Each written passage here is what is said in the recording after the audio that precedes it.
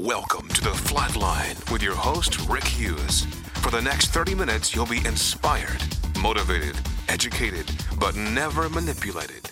Now, your host, Rick Hughes. Morning, and welcome to The Flatline. I'm your host, Rick Hughes, and for the next 30 minutes, I'm going to ask you to stay with me.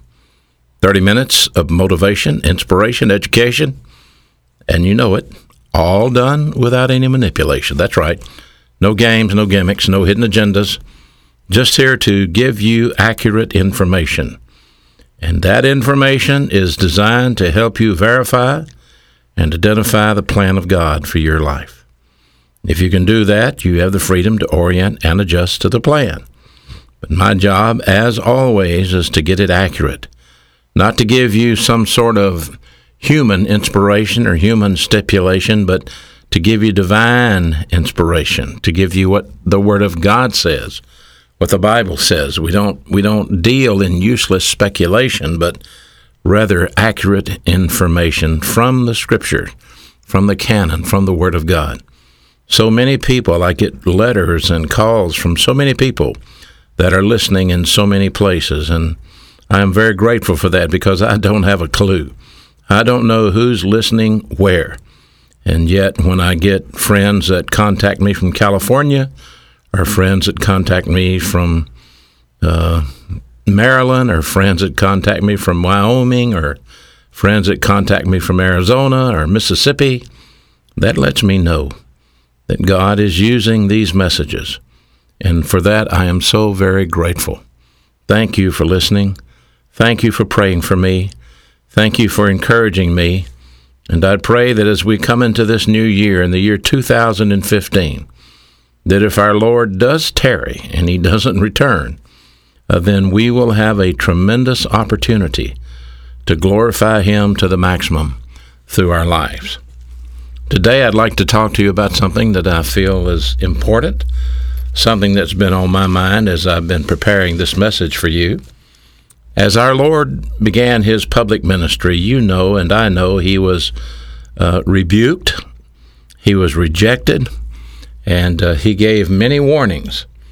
And in light of those warnings, particularly in Matthew chapter 11, you find the Lord Jesus Christ giving warnings to those towns that rejected His message. He sent out 70 to prepare the way for Him as He went towards Jerusalem. And during that time, many towns rejected the message. But our Jesus Christ, our Lord and Savior, has a wonderful statement in Matthew 11:28 through verse 30. And that's where I want to center my attention today. And I would like to ask you to please focus on this with me. In Matthew 11:28, "Come unto me, all ye that labor and are heavy laden, and I will give you rest. Take my yoke upon you and learn of me, for I am meek and lowly in heart, and you shall find rest unto your souls. For my yoke is easy, and my burden is light." That's the passage that I want us to look at today. This is a personal invitation from your Lord and your Savior, Jesus Christ, to come unto Him if you are under pressure. If you're under pressure. And the pressure that our Lord spoke of there was the religious pressure that the Pharisees and the scribes put upon the people. The pressure to conform to the law of Moses if they indeed wanted to enter the kingdom of God. That pressure was enormous. They had religious police that patrolled the streets that would correct people who were out of line. They had such laws and regulations that had been issued down and changed from the law of Moses, the traditions of the elders, and it was amazing what these people could and could not do.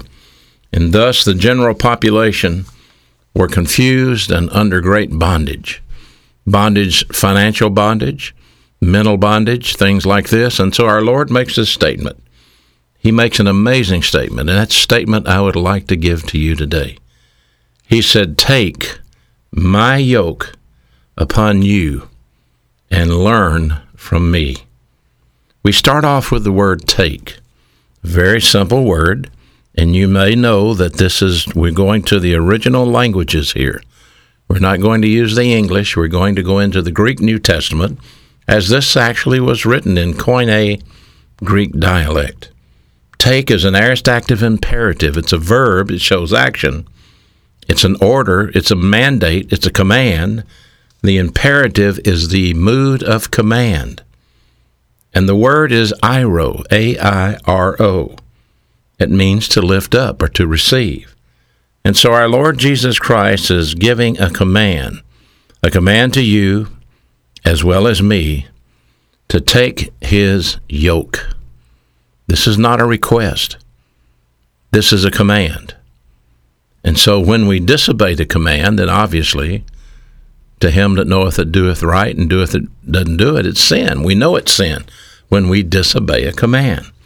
Take the yoke, and here's the key word, the yoke, Y-O-K-E, or in the Greek, the zugos, Z-U-G-O-S. Metaphorically, it's used of a burden or a bondage or where two things are joined together. And what we're talking about here is the troublesome laws that have been imposed on one, especially the Mosaic Law. Hence the name is so transferred to the commands of Christ as to contrast them with the commands of the Pharisees. And though that yoke that the Pharisees gave was impossible to bear, and yet the commands that Christ gives must be submitted to also, though it is much easier to bear, much easier to keep. So our Lord Jesus Christ offers you a choice today. You can follow me, or you can follow them. You can follow my standards, or you can live by their standards. You can obey me, or you can obey them. The Vine's Dictionary of New Testament Words speaks about this yoke as a metaphorical coupling of two things together. It's submission to the authority of Jesus Christ, not simply commanding you, but sharing with you. It's the same yoke he carries. His yoke, you're yoked together. You are together at the helm. You are together in Christ. Peter uses these words in Acts 15:10. It seems the Apostle Paul had been confronted by certain men, and then he had gone to Jerusalem to get a clarification. See, these men came down from Judea and taught that unless you are circumcised according to the custom of Moses, that you could not be saved. Now that's quite a yoke, the yoke of religious circumcision. And this is what religion will do for you. Religion will place a yoke around your neck that you cannot live up to. Remember that Christianity, as we've said before, many people said it before I said it, but it is not a religion. It is a personal relationship with Jesus Christ. Christians are religious people, yes, but religion is not how you become a Christian. Religion can be, and often is, the yoke of bondage. Because a religious person may tell you you can't be a Christian and smoke, you can't be a Christian and drink, you can't be a Christian and dance, you can't be a Christian and wear makeup, you can't be a Christian and drink Pepsi-Cola. I mean, they have all the crazy rules you can imagine. I can remember back when I accepted Christ as my Savior, and the yoke of bondage that many people put me under, and not specifically saying that, but implying that if you're a Christian, you wouldn't do those things. Well, Christians do smoke. Christians do drink. Christians do drink and gamble and do things, but they don't submit to the bondage of that sin. And that's not what the Bible's teaching. Listen, Acts 15, 5 through 12. This is what Peter said.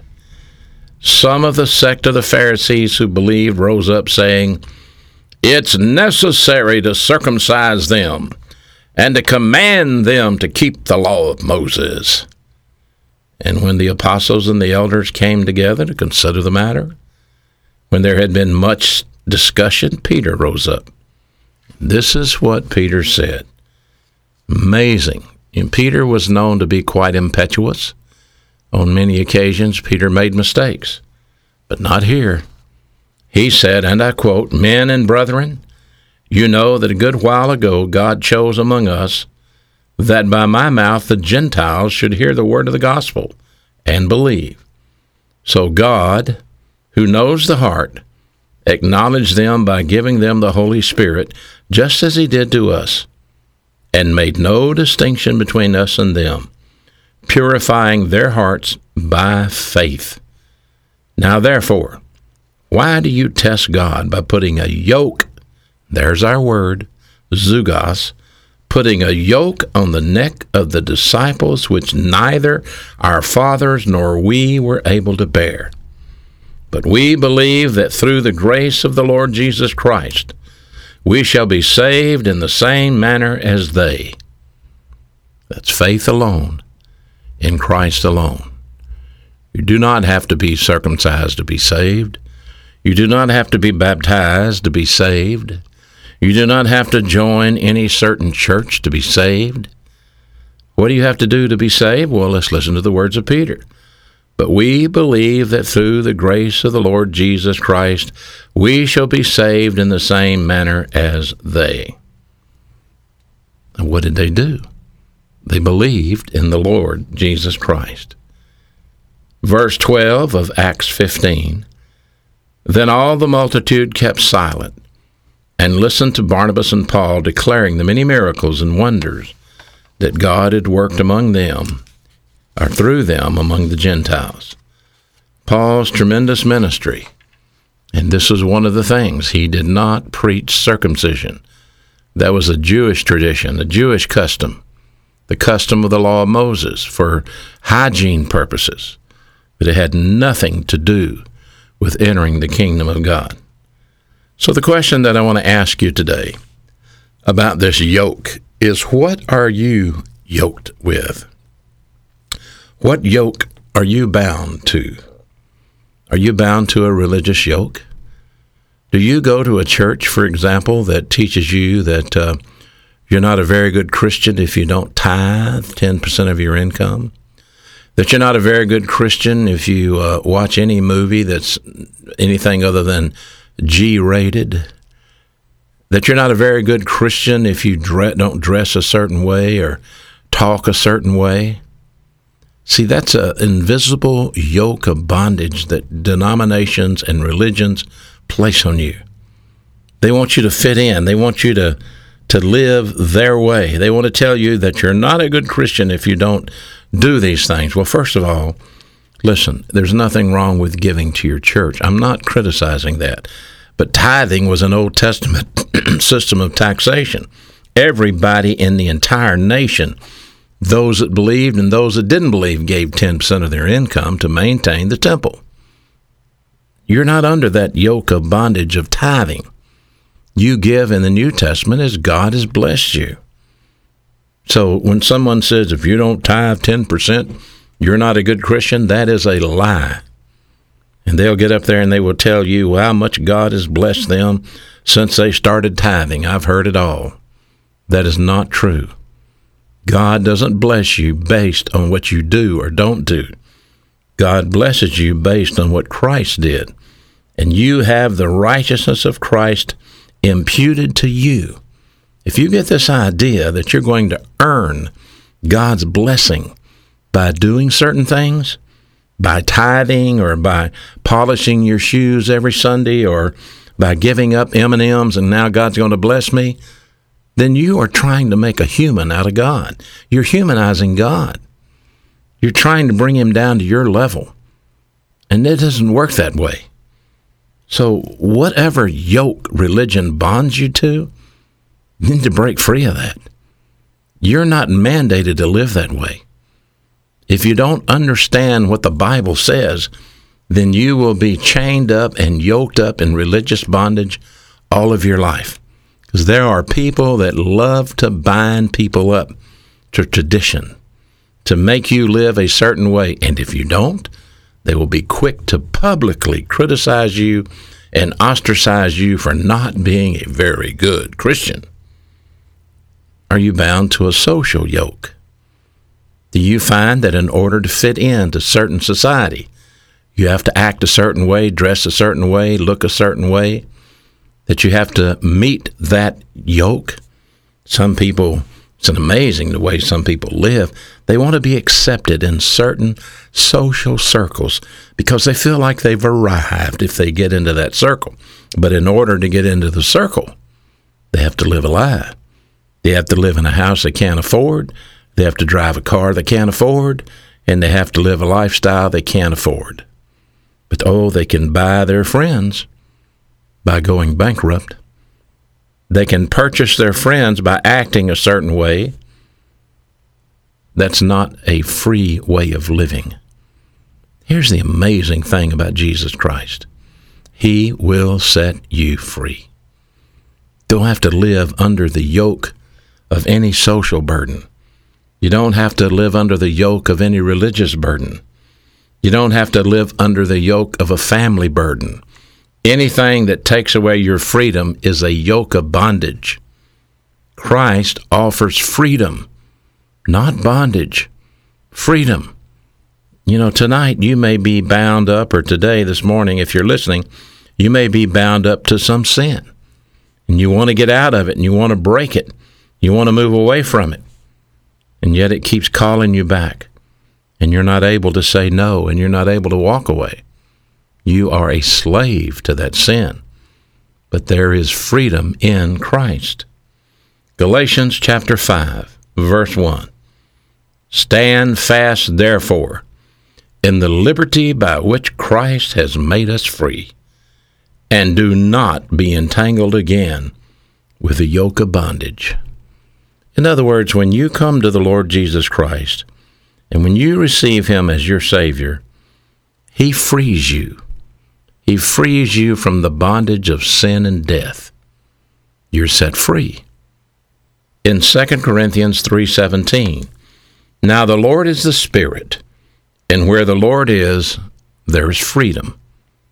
Freedom. In John 8:36, so if the Son sets you free, you will be free indeed. The wonderful thing about this is we are free from the debt of sin, since Jesus Christ, our Savior, purchased us, bought us, paid the price for us to be taken out of the slave market of sin. We are now free in Christ Jesus.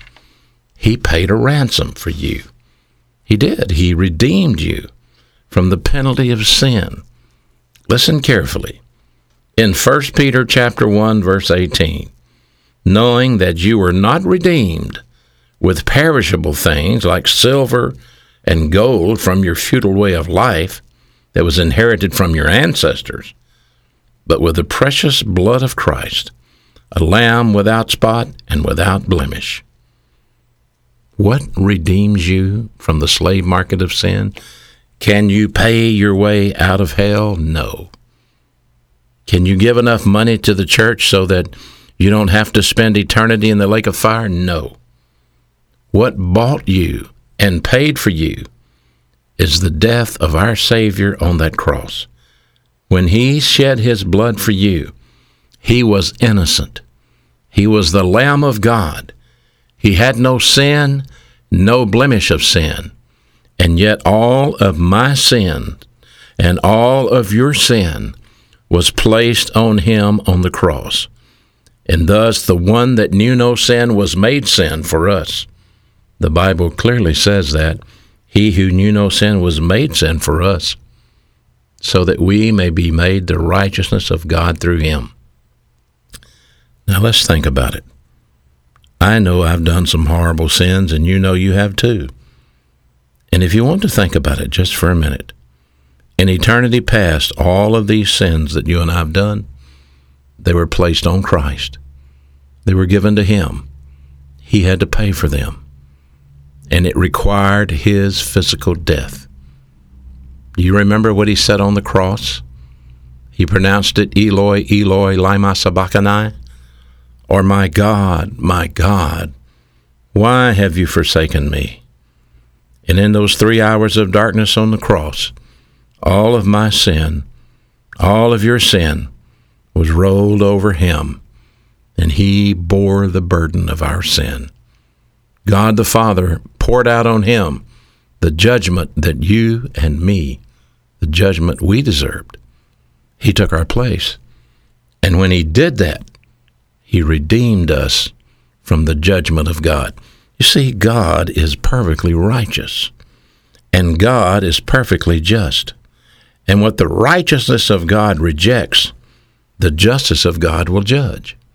And so the justice of God was forced to judge you and me because we are not righteous.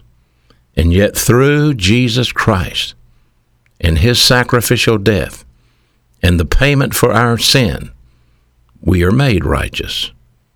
He who knew no sin, the Bible says, was made sin for us, so that we may be made the righteousness of God through him. He bought our freedom. He set us free, free from the penalty of hell, free from the penalty of the lake of fire, free from the power of sin in our life, free in Christ. Ephesians 1:17, by whom, that's Jesus Christ, we have redemption through his blood and the forgiveness of our sin. His blood, his death on the cross, his sacrificial death, as the lamb was sacrificed in the Old Testament, representative analogy of Jesus Christ in the New Testament, so Christ was the lamb who died for us. All of our sins were on him. And thus the Bible says in Romans 6:23, the wages of sin is death, but the free gift of God is eternal life in Christ Jesus our Lord. You have freedom today through Christ. Freedom from the yoke and the bondage of sin. Freedom from the yoke and the bondage of religion. Freedom from the yoke and bondage of social burdens and family burdens. Do you know how to use your freedom? Jesus said in this passage that we're studying in Matthew that we are to learn from him. He said in Matthew 11:29 through 30, learn from me.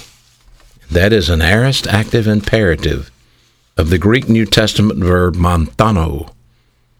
M-A-N-T-H-A-N-O. M-A-N-T-H-A-N-O. Manthano. The aorist active imperative of that verb means that this again is the mood of command. This is not a request. The active voice submits that the subject produces the action of the verb, and that's you and me.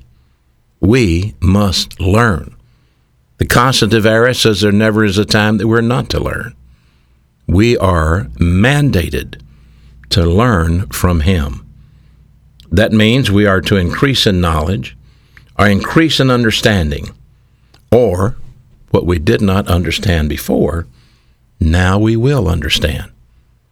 One of the most amazing things about becoming a Christian is seeing life as it really is, seeing what you never saw before, understanding from divine viewpoint the perspective of life that you could never see before from human viewpoint. It's an amazing difference. And you know, when you get to heaven, you're going to see things you never saw before either. Colors you've never seen, sounds you've never heard. It's all in heaven, all waiting for you.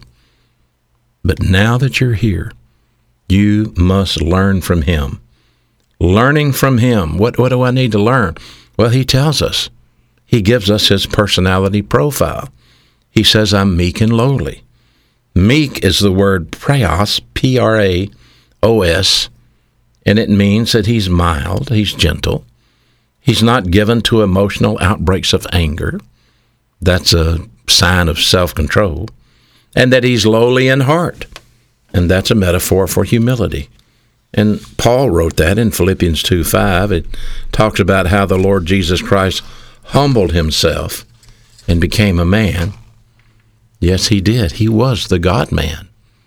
Jesus Christ is God. Jesus Christ became man. He's God and man in one body forever. And he goes on to say If you learn from me, you will find rest.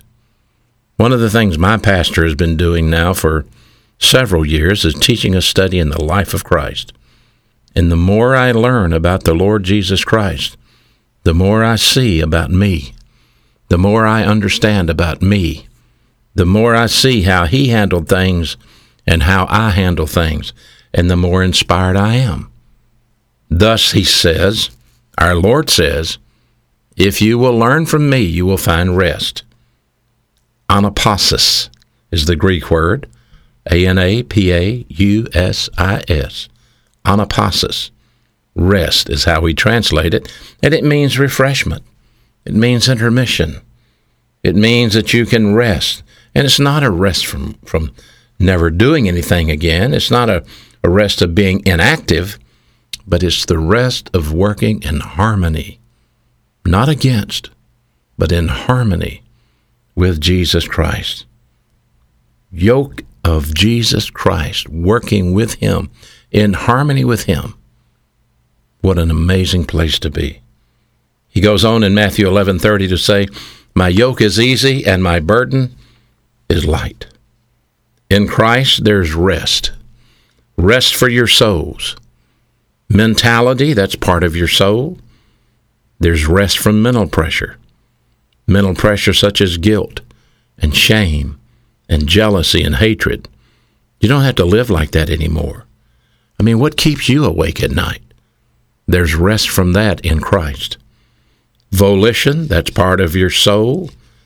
God gives you the ability to choose. And there's rest when you come to Jesus Christ. Rest from making crucial decisions, such as a marriage partner or a future career path in life, because you know that God has it all planned out, all laid out, and all you have to do is learn it, understand it, and follow it. It's an amazing thing. Conscience is part of your soul. God gave you a conscience. It's a protective barrier for your soul. It's that invisible part. And confidence is the rest afforded by a clean conscience. Rest, confidence, encouragement. If you do not yoke with Jesus Christ, you will never find rest.